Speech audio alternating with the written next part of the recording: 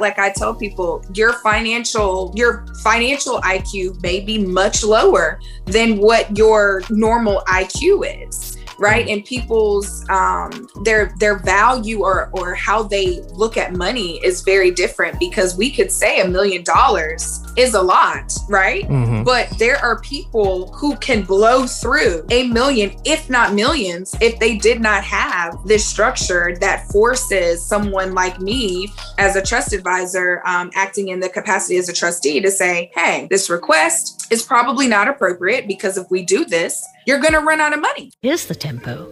I'll give it to you now. 1, 2, 3, 4.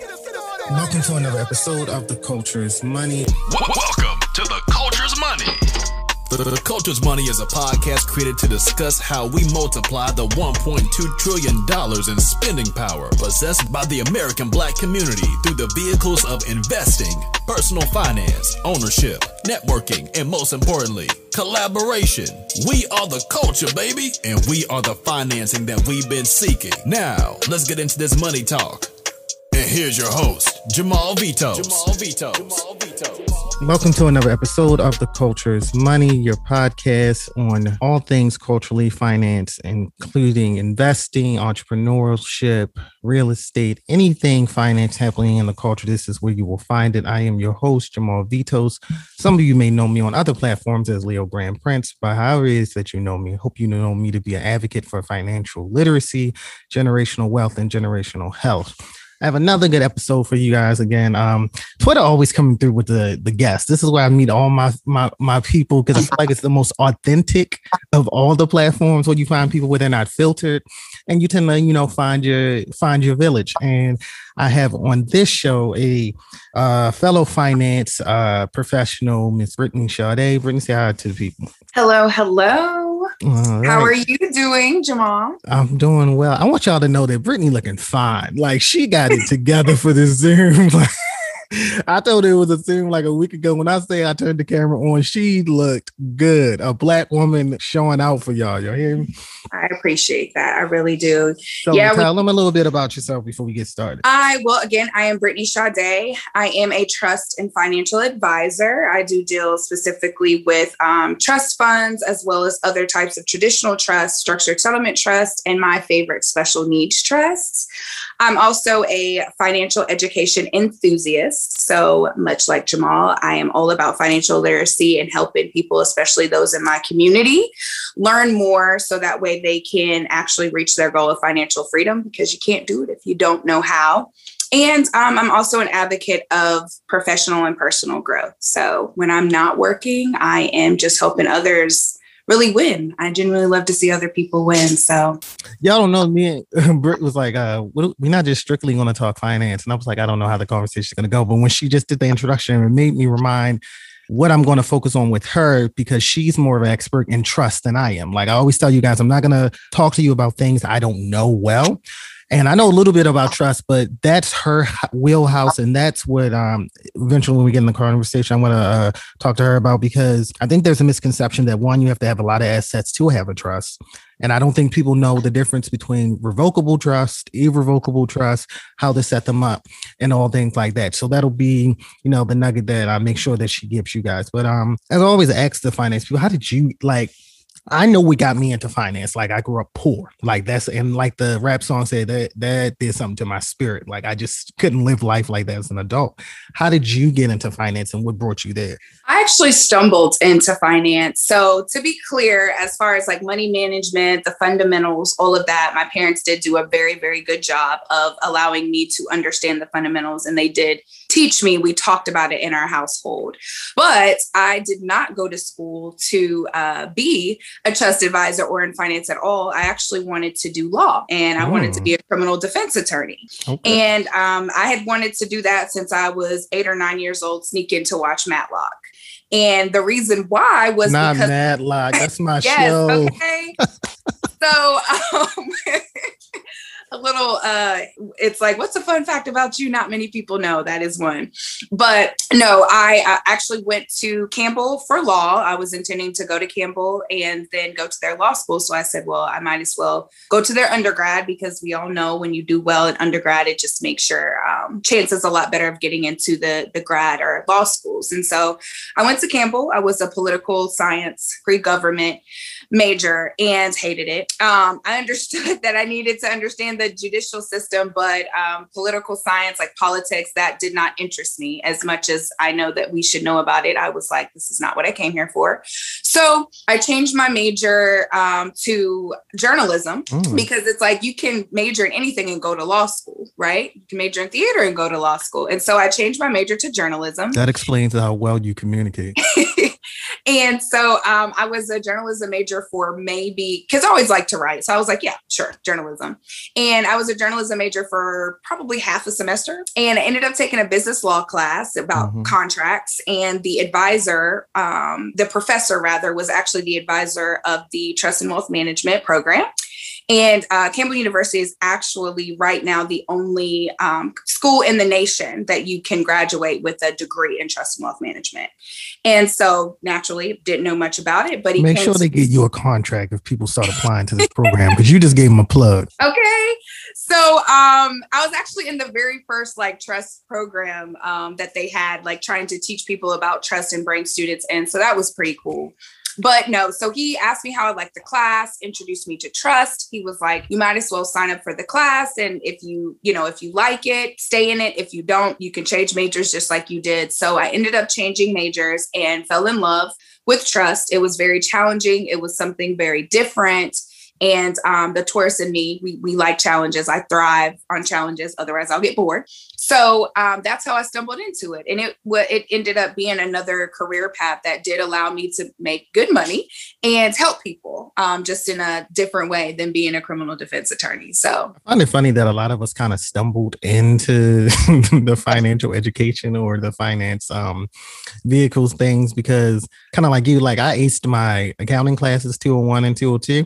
And my professor thought I was going to go into accounting, but it was so mundane. I was like, I don't care how I'm acing this. It's boring. Okay. And then I changed it to real estate and economic development, kind of like that. And then I went over to finance. Now, mind you, I got A's in my accounting classes. I got like C's and B's in my finance class because it was more challenging. It made me think it was more complex. And sometimes people think like, why would you shift from something that's so easy to something that's harder? Because it's harder. Like easy isn't always better. So I think that's funny that the more I talk to the finance people, the more I realize that all of us kind of stumbled into it in one way or another. So about your parents, I think that's always good. Home education is something that the culture is still getting into, but we're still behind. Yeah. Were your parents educators? Were they in the finance field, or was it just something they wanted you to know just off their own personal preference? I believe it was something that they wanted me to know just from their personal preference. Neither one of my parents were ever in finance. My mom was in textiles and clothing, and my dad actually, well, he's a serial entrepreneur. He's a businessman, but career-wise, or his job rather, is actually working for UPS. So finance was just something that I say my parents got it out the mud. So all I had to do was like grind and hustle. And so I think from them grinding and having to get it out the mud, they built that structure. So that way they wouldn't have to go back to doing that. And I, nor my sister would have to do that. And so they definitely taught those fundamentals, the importance of saving, the importance of having your money make money. You know what I mean? Like pick your career, whatever you want to do, make sure you're educated and have a career, but also do something that's fun and make it lucrative. Right. So my parents have always taught me about managing money and just making money. But really, you chase the purpose, the money's going to come to. So they're not like money hungry, but they are definitely the type of people that are like, How do you feel, not to segue, but how do you feel? I've been saying this lately because I think it's something that's very important. And like you've followed me a while, I am not against money. I'm not against wealth. I am against greed.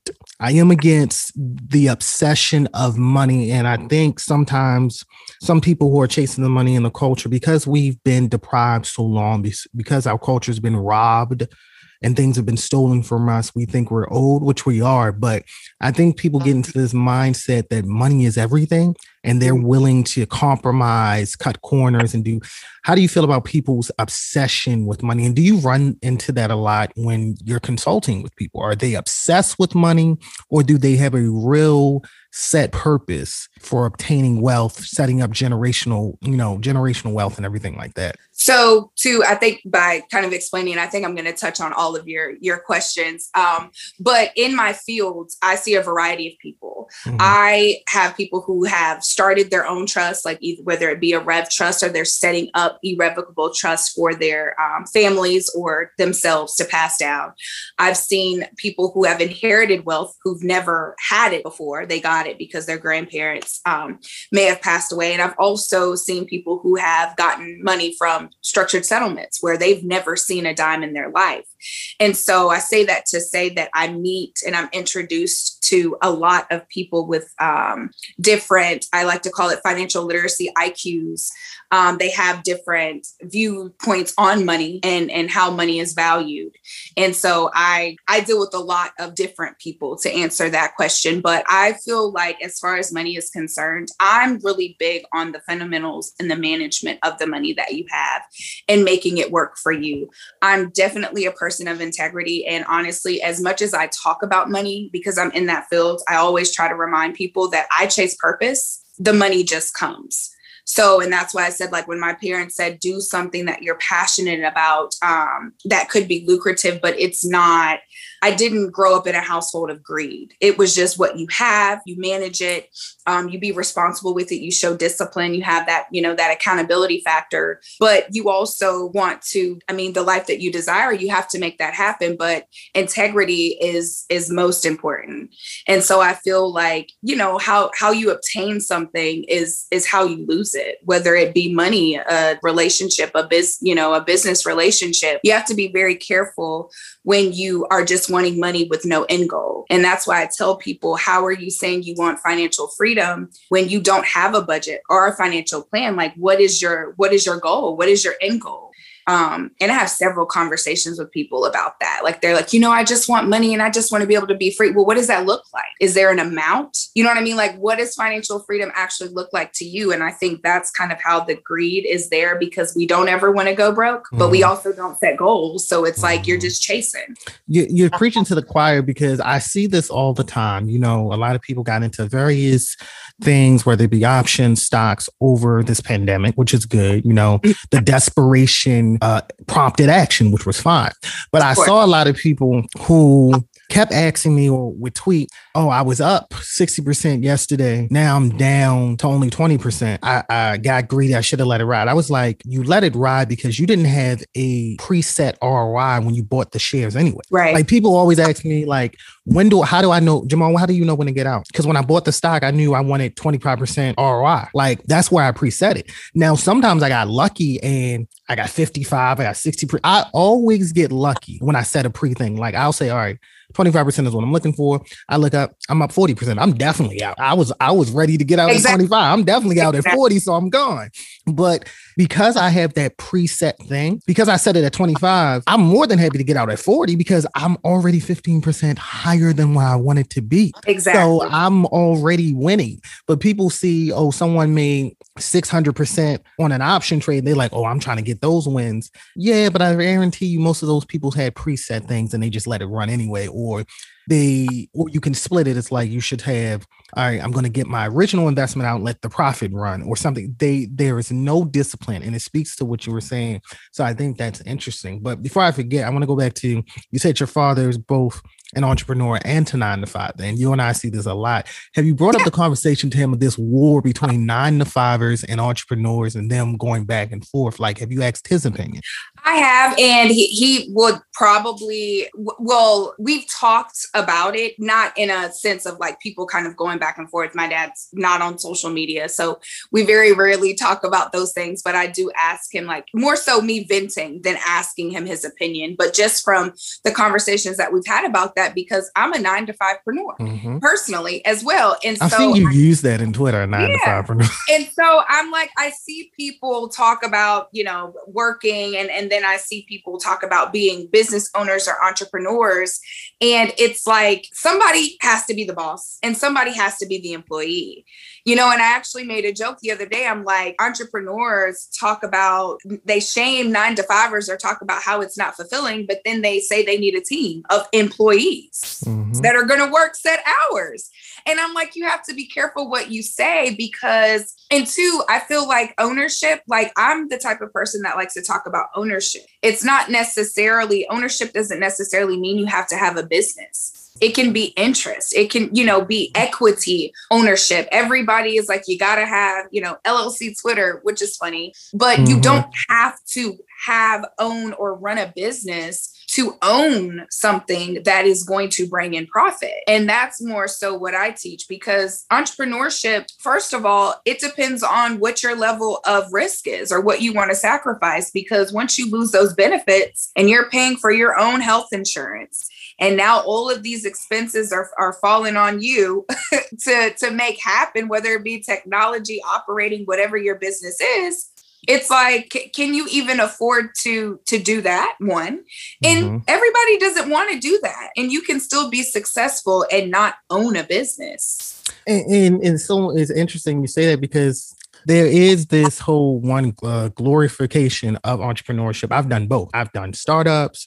I've worked 9-to-5. I love them both for various reasons. One, they both are stressful in different ways. It's stressful working the 9-to-5s.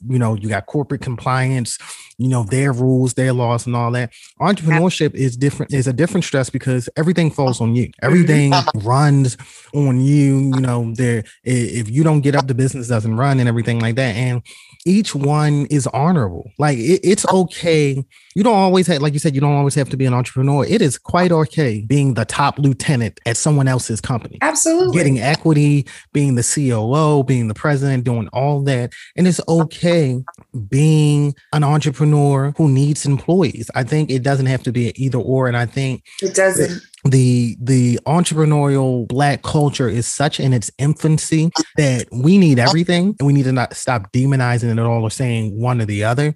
And I think that's very funny. And I think if the war was stopped between the two, I think we would be better off. Would be better off. And I like to, because you force people into thinking that they're not being fulfilled or they're not, it's almost like being an entrepreneur is worth more than working a 9-to-5 or working for someone. And everybody's purpose is not in their own business. They could very well be fulfilling their purpose, like you said, as the top lieutenant for the company that they're working for. And so what I preach and I teach is, of course, it's got to be practical when you're talking about what your financial goals are. So as far as the income coming in, you have to be practical with what you want to do. But if you're not doing something that is fulfilling, like I'm the type of person that says, if you're living your purpose, if your job or your career is something that you love to do and that's meaningful and impactful, that abundance and that money is going to come,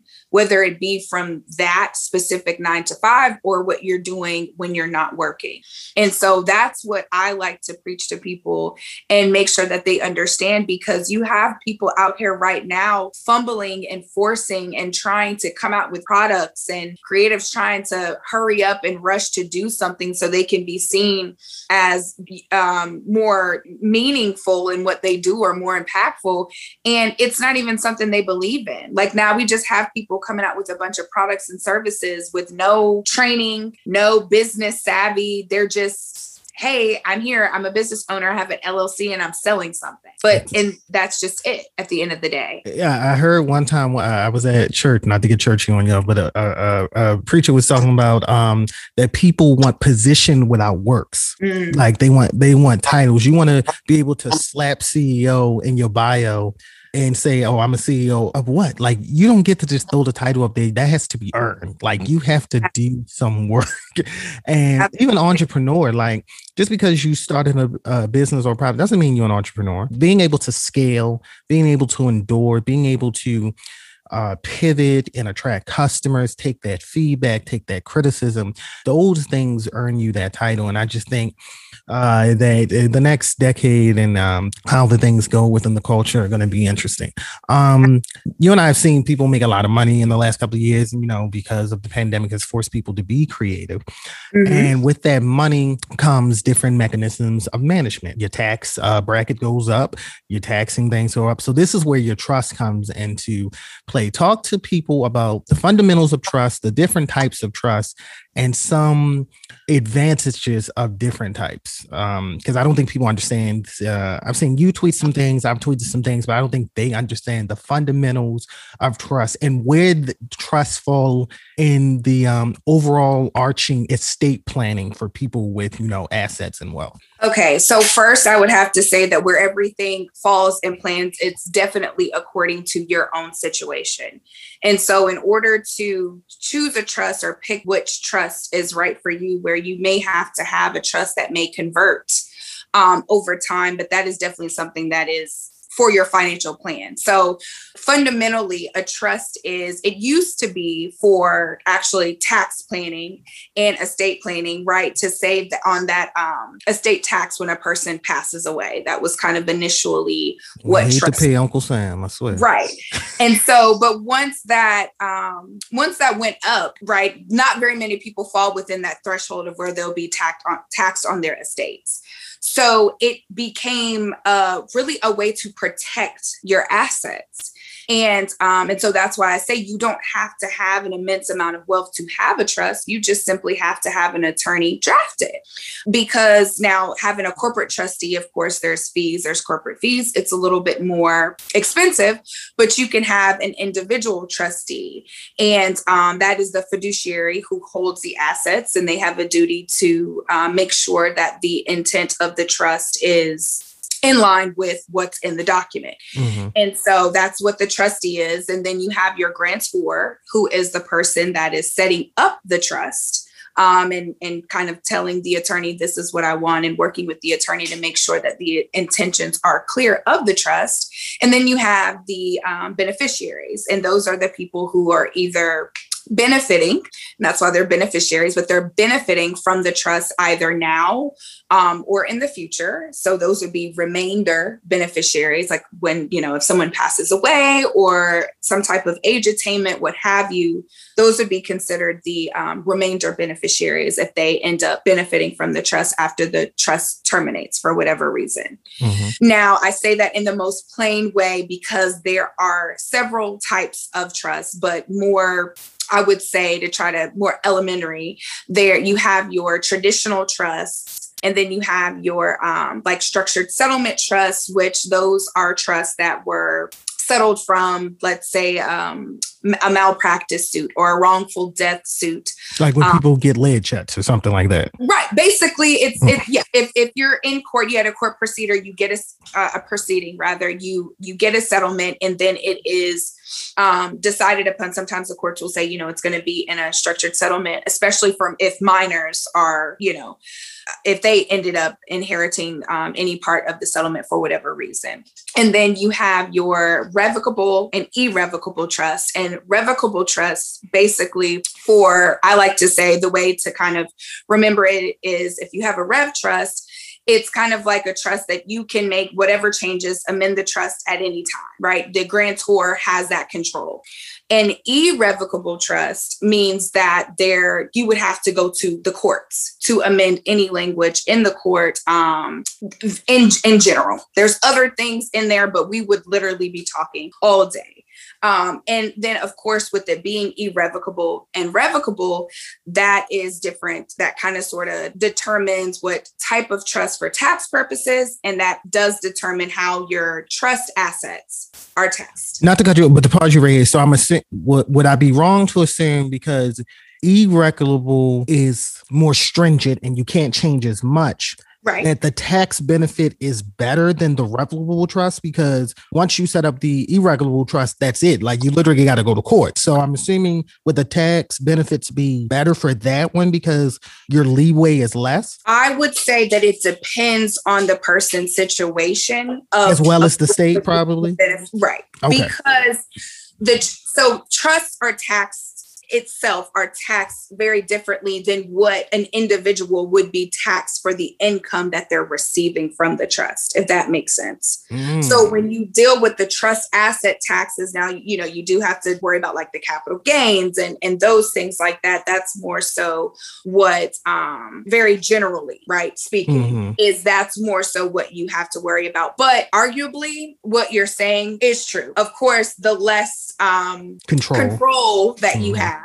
Right. It's a little bit more beneficial as tax-wise because it's kind of like, well, you can benefit from this, but you're only really responsible for what you receive from the trust rather than because you have control over these assets, what it might entail that way as far as a Rev trust is concerned. And it also depends on what assets you have in your trust. So that's why I say that arguably we could say that it's more beneficial tax-wise, but it does depend on the assets. Kind of like I always tell people, your higher yielding asset classes, your securities, your equities for people, I use them interchangeably. Let's say your stocks, your stocks and your tech stocks. I always tell people those are the ones that you want to put in your ROA because your tax benefit later on in life is lower.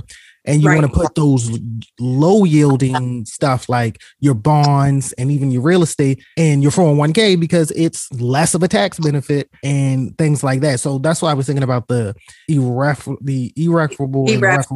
trust and would be set like, so is it kind of like that? Is it some benefit where you put your higher yielding assets in, whether it is the irrevocable or revocable trust, or is it more complex? I know you said we're putting in the most elementary thing. Right. So it's definitely more complex, right? So when I talk about trust, there's definitely those tax benefits, but because I'm not a tax professional, I don't have that capacity. When I'm speaking about trust, I do mention that. And I always say like, that's why you have to get with your attorney as well as your tax professional to help you structure that. But my job is to kind of let you know the benefits of having the trust as far as protecting your assets. Of course, tax and those things are a part of that. But over time, people have realized that trust allows a lot of skipping for probate. You know what I mean? If there's talk about that. We're talking about probate because because people don't get that because they don't realize that there's so many fees. Like and I always say this, like if you don't have a will and you don't have a trust, your heirs are going to go through something very expensive, which is called probate. And trust and wills, if set up properly, can avoid the probate. And you may not be able to avoid it entirely, but a large portion of the estate can avoid probate. And which avoids fees, which avoids court attorney fees and everything like. So you can kind of talk about probate and why it's beneficial to avoid that. Well, it's beneficial to avoid that first and foremost, because if you've worked hard for your assets, whether it just be your home or a vehicle or whatever, stocks or investments that you may have, you want to be able to determine how they're passed down and who they go to. So first and foremost, by setting it up in that manner. And I want to touch on, sorry to kind of control this, but I do want to touch on, you did mention will and trust. And a lot of people, I've seen people say a trust is better than a will, or, they're kind of like the same thing, and they're absolutely not. So let me be clear on that. They're absolutely not the same thing. And also, I would say to determine whether or not a will or a trust is better, because in a lot of cases, it's good to have both. And you can also create a trust through your will, which would end up being a testamentary trust, because you could very well in your will state that you want to have things individually passed down, but you can also specify, I would like to create a trust that'll be funded with XYZ. That'll end up being created for those family members and kind of skipping that probate and those costs, because I believe now when you talk about it, it really doesn't matter unless you are at a very high threshold as far as your assets are concerned, because I believe it's actually 11.49 million. I think it's still that now as far as your estate credit. So, or exclusion rather. And so I say that to say that the probate portion of it is, if it is passed in trust, it's not, certain assets are not included in the estate. And so therefore it allows your beneficiaries to have access to those things a lot faster. And it skips going through that. So as you're talking about, whether it be tax, fees, anything like that, certain things can skip that from being for the benefit of your beneficiary, because the trusts are for your specific benefit, but they're not in your name. And so that's kind of how that structure protects your assets. And that's why it's very beneficial for people, whether you're alive or you pass away, because much like probate, you're dealing with that. You're not passing away intestate, obviously, because you have your will and or your trust. And so by being specific with those things, that helps the administrator or the executor that you've named. It makes their job a lot easier. Like you said, less fees, less confusion. And again, your family has access to those things a lot quicker, because you go through, you set up that trust, that asset pays or transfers into the trust. And now you're able to administrate it. You don't necessarily have to wait, depending on what those assets are, for the estate to finalize and close. And now everything gets passed out, because that could take months. And depending on people's assets, could take years. And before we train, I also want to talk. Just mention that people like, oh, I don't need a trust or will because let's say my mother wasn't married and it's just me and my brother, or maybe they was married. And I want people to realize, depending on the state, that can get very complicated. It's not as simple as, oh, the wife gets everything. Sometimes kids file lawsuits against the assets, because it's like, yo, we're heirs too. We may not be the spouse, but why should the mother just get any? Especially, I've seen it always happen, especially when the spouse is not the parent of the children suing them. It's like, or people sue their parents. It's like the father died and the mother got everything, but what about us? So you need to definitely set that up. But I want you to talk a little bit, because I think this is where the culture gets lost.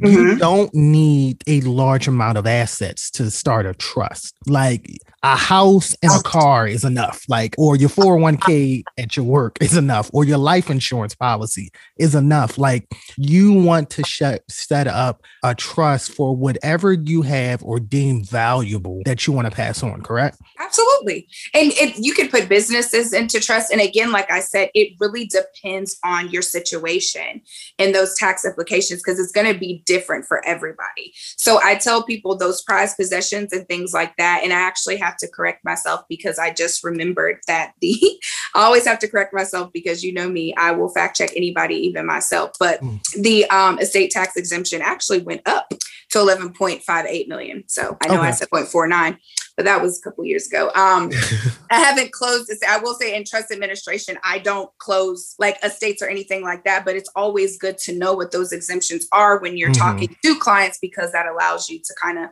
speak to the attorneys. But anyway, just a little fact check, correct myself. She's giving y'all nuggets, y'all. Write it down.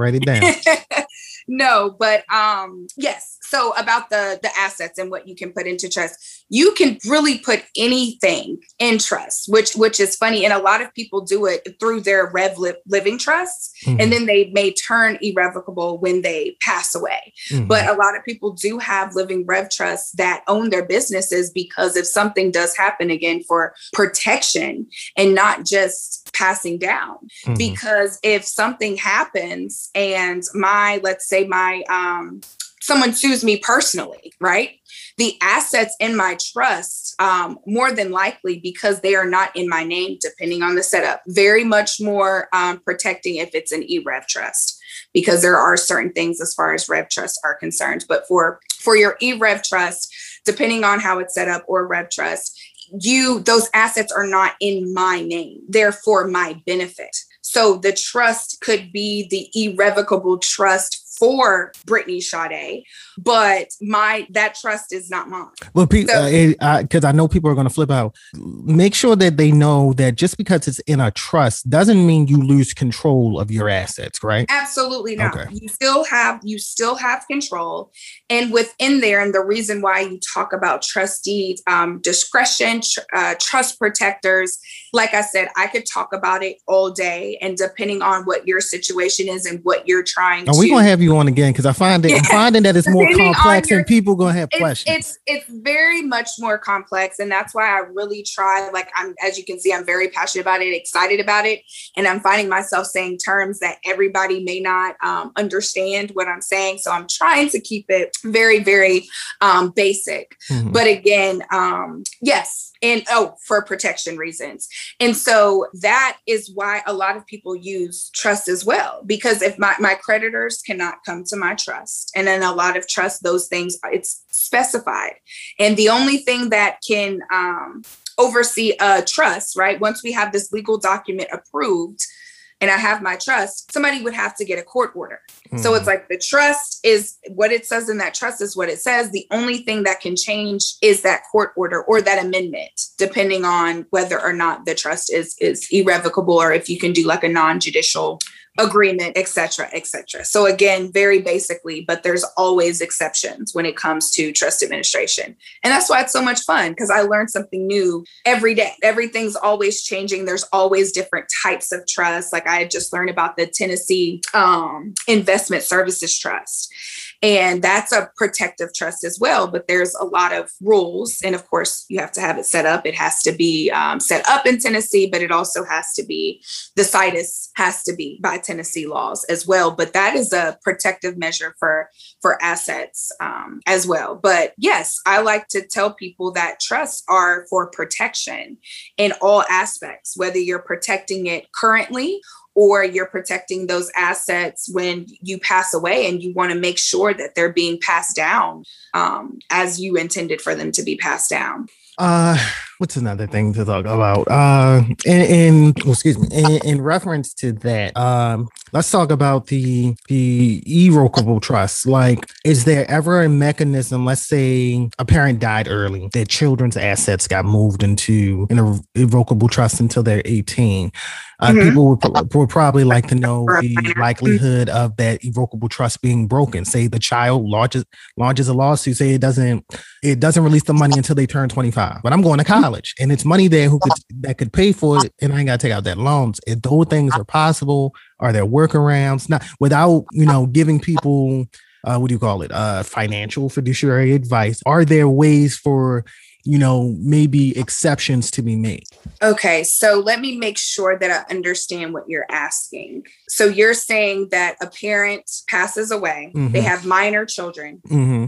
in an IREV trust, mm-hmm. and the children are not able to benefit from the assets until they're of age of majority or mm-hmm. a certain age mm-hmm. attainment. Right. Okay, and so what was it specifically? Say the child, there's something that needs to happen, like the child needs to pay for college, but the money's tied up until they're 25. Like, are there ways to file a court amendment? Like, okay, the trust is not supposed to open till 25, but mm-hmm. shouldn't the trust at least pay for my college? It's for my benefit. This isn't me out here partying. I'm trying to put my way through school. Are there mechanisms that will help someone get around that? Absolutely. So you could definitely have a trust for a minor. And in most cases, there's what we would consider age attainment. So at 18, they can get a portion. At 25, they can get a portion. However, you can have language in the document that allows, like, let's just say the parent dies and the child is still a minor. More than likely, there's a guardian or maybe even a trust protector. There could be a trust protector named in that document. And there could be language in there for health, education, and maintenance and support, right? Mm-hmm. HIM's language, which can be in there, but it's discretionary. So that means that you can bring that request for college, right? Because education is in there as a minor. And the trustee would then have the duty to look over the request, make sure that it's appropriate. And that is how the minor child is able to benefit before that age attainment. So there are ways and mechanisms and that's why I always tell people it's great to sit down with an estate planner and the attorney, because you're able to think through those things, because those are things that we don't think about, right? We don't think, well, I just set up a trust for my kid who's 5. What if I happen to pass away 5-6 years from now and my child is still a minor? We don't think of those things, but those things are definitely able to be in a trust. for if the child is a minor. And you can still have an adult child. I have clients who they may be 25 right now, but they don't have access to their funds until they're 30. Yeah, that's something else when your mama don't think you mature until you're 30. That's a whole different funny conversation. It's funny, but you know what I found? It's definitely helpful because we could be matured. Like I tell people, your financial IQ may be much lower than what your normal IQ is. Right. And people's their value or how they look at money is very different, because we could say $1 million is a lot. Right. Mm-hmm. But there are people who can blow through $1 million, if not millions, if they did not have this structure that forces someone like me as a trust advisor, acting in the capacity as a trustee, to say, hey, this request is probably not appropriate, because if we do this, you're going to run out of money. And what Chris Rock said one time, he says, rich is something you can blow in Vegas on a weekend with a cocaine habit. Wealth is something else. Right. And but I'm telling you, people think, and I always preach to people, because we're out here teaching people how to make money, own, invest, and do all these things. Manage the money, but manage the money.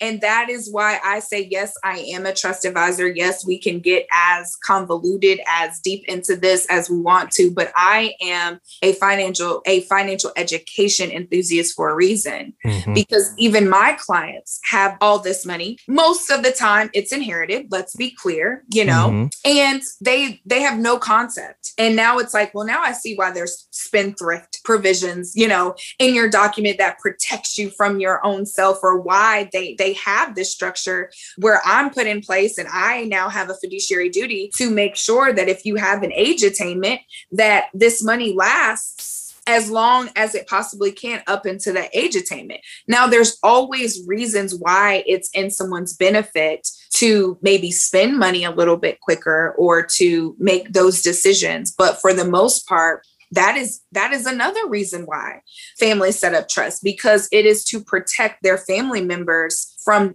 themselves. Sometimes we as educators or financial literary advocates, we get called the fun police, and I always talk about, there are a lot of people, and you and I see a lot of it on the timeline, who are making six figures. And I'm not just talking $100K, because $100K ain't what it used to be. I'm talking $300,000-$400,000 a year. Yeah. And they swear because they can. $100K is still good now, because that's still well above the thing. But I'm saying the same thing with $1 million, like with inflation and everything. It's not what it used to be. Like the cost of goods are not the same. Absolutely. But people get in this mindset. It's like, oh, because I can make $300,000-$400,000 a year, I have good money management. Those are mutually exclusive skill sets. Like, just because you can make money doesn't mean you can manage money. And that's like saying, because I can read a Supreme Court decision, all of a sudden I can argue a case. And that's not the same thing. It's not the same thing. Not the same thing. It's a different skill set. And it just so happens some people may be able to make a large amount of money. Your and I's skill set is happen to actually help them manage or allocate that type of money. It doesn't make you, I think people always think that it makes you weak or needy because you can't manage that money. No, it makes you smart to know, I need someone to help me manage this. There's a reason that lottery winners within 5 years of winning money are back broke, because you can't take some. Or entertainers and athletes. Like, let's be clear, a lot of high earners are broke because you can't take someone from poverty to large sums of money in a short amount of time, not changing the habits, the mental mindsets, the generational poverty, environment, and expect them to know how to manage money. People keep saying this joke, which I think is just asinine and dumb. They like, oh, people say you can't go from $50,000 to $100,000 and be able to manage it. And people are like, well, let me see. No, learn it how to manage the $50K first. And then you can, exactly. If you can manage $50K, you can manage $100K, you can manage $30K. And you might as well, like a lot of people will say, yeah, girl, once I start making more money, I'm going to come back to you. No, manage this now. Let's go ahead and talk about this now. Let's go ahead and look at your mindset now, because let's be clear. A lot of education is very important, but mindset is also everything. Mm-hmm. And like I tell people that self-value and self-worth is actually very strongly correlated to people's finances. Mm-hmm. Because if I feel good about myself, I'm going to want every aspect of my life to be good, right? Mm-hmm. If I feel good about myself, I'm going to believe that I can achieve this wealth. I'm going to believe that I can set up this plan and stick to it. Mm-hmm. I'm going to want to have that discipline. And so it's very interesting to me, and I talk about it all the time, how a lot of my clients or consults, they come in to talk about finances, of course, but then I end up helping them get their whole life. Like, there's actually more things. We need to change your mindset, how you think about money. Is first things first. And I find myself, we end up talking about getting them to believe that certain things are achievable. And then before we even break down their finances, we've had that conversation. And now we get to building out what they've been spending and how much money they've been spending. And by not having a budget, them realizing, wow, I actually have a lot more money after I pay my I call it cost of living, expenses than I thought. And it's like, yeah, you actually have the ability to save, and some people have the ability to save and invest. Do the fun things on your interest until you get to a point to live off your interest. Because at the end of the day, that's the goal. It's to live off of your interest and not encroach in your principal, because that's when you start really eating up your money.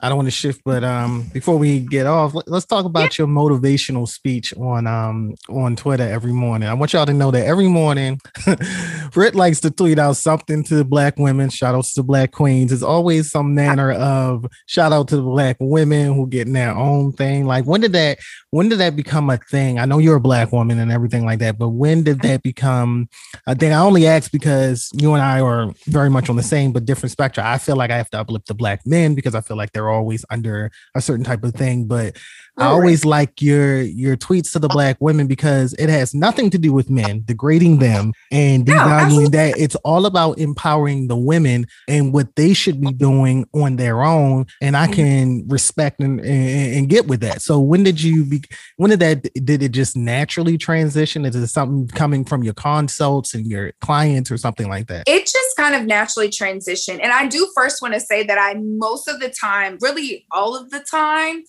it's shout out to the women. So now I am a woman's woman and I am a Black woman. So I am for my Black women, but my shout outs are for all women. Mm-hmm. So in most cases, I do just say, shout out to the women who, and it did just naturally happen. And honestly, it started with, those are my affirmations.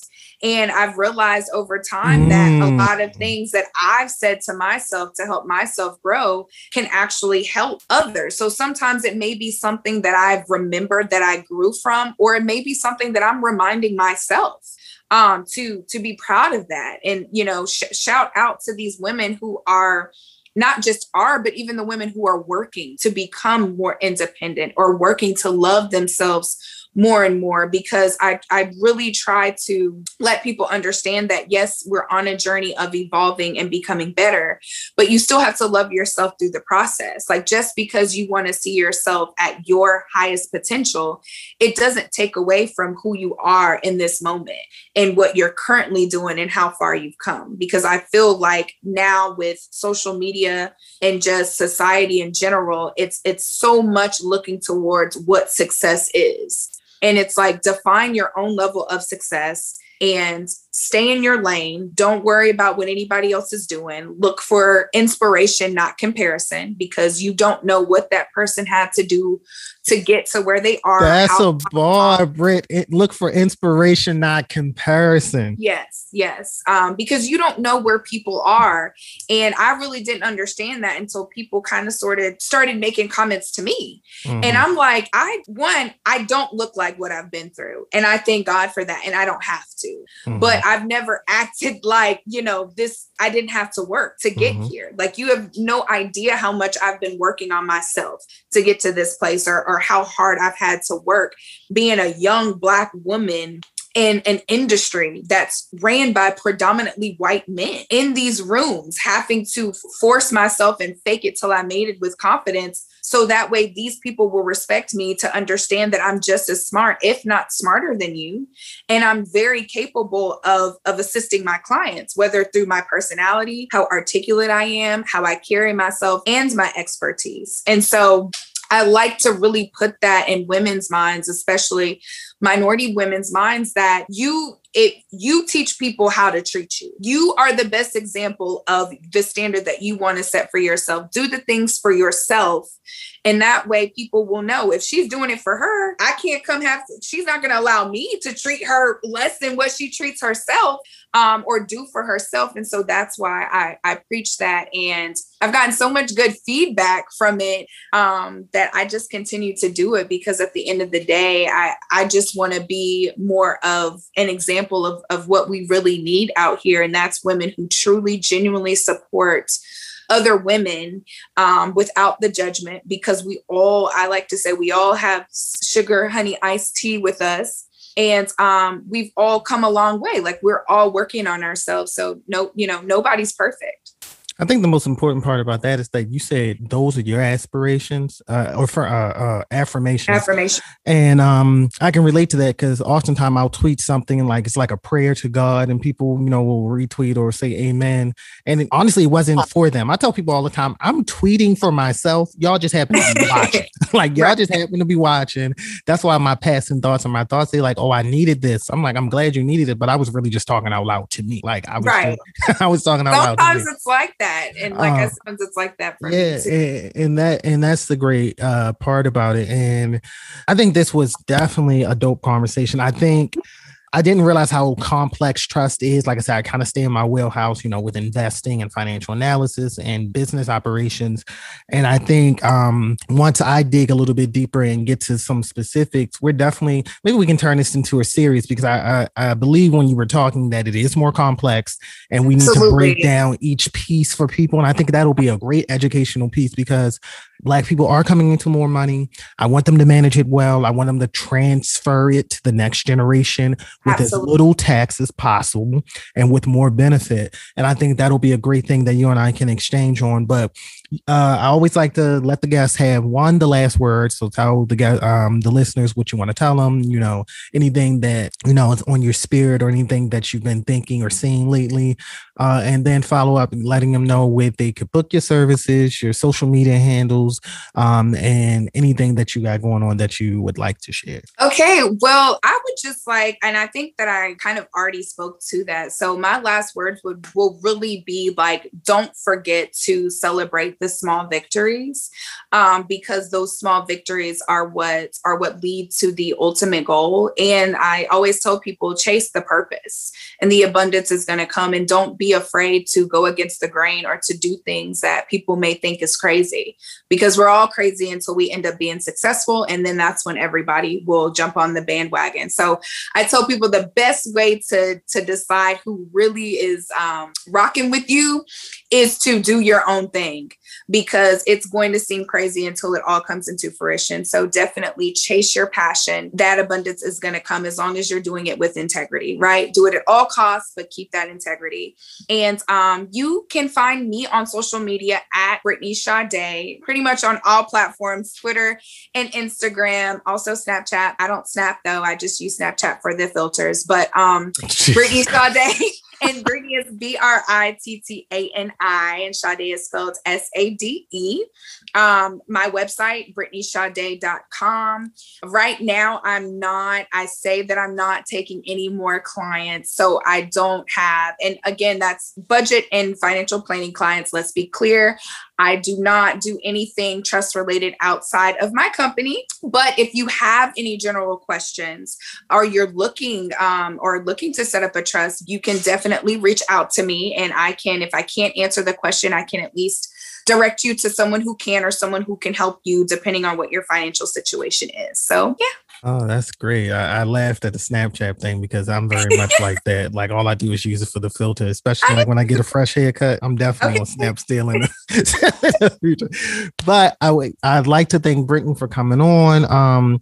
As her and I was discussing, when you guys heard, make sure that, I do some more research, bring her on and let her, start a little series about, trust and everything like that without going against her compliance in her field or anything, but just giving general information so you guys can, decide if it is for you. I gotta protect my guests, Brittany. Okay. I don't want people thinking we're giving out financial advice. Right. Exactly. We not doing that. Exactly. So I appreciate Brittany coming on. She'll be back and we'll make sure to mix it up for you guys. This has been another episode of The Culture's Money, and I'll talk to you guys soon. That's right. Thank you for listening to this episode of The Culture's Money. You can follow Jamal on Instagram and Twitter at Leo Grand Prince. That's Leo Grand Prince. You can also get in contact with Jamal via Facebook and LinkedIn. Just type in his name. That's Jamal, Jamaal, Vitos, Vetose. Thank you for listening, and we'll catch you next time right here on The Culture's Money, baby.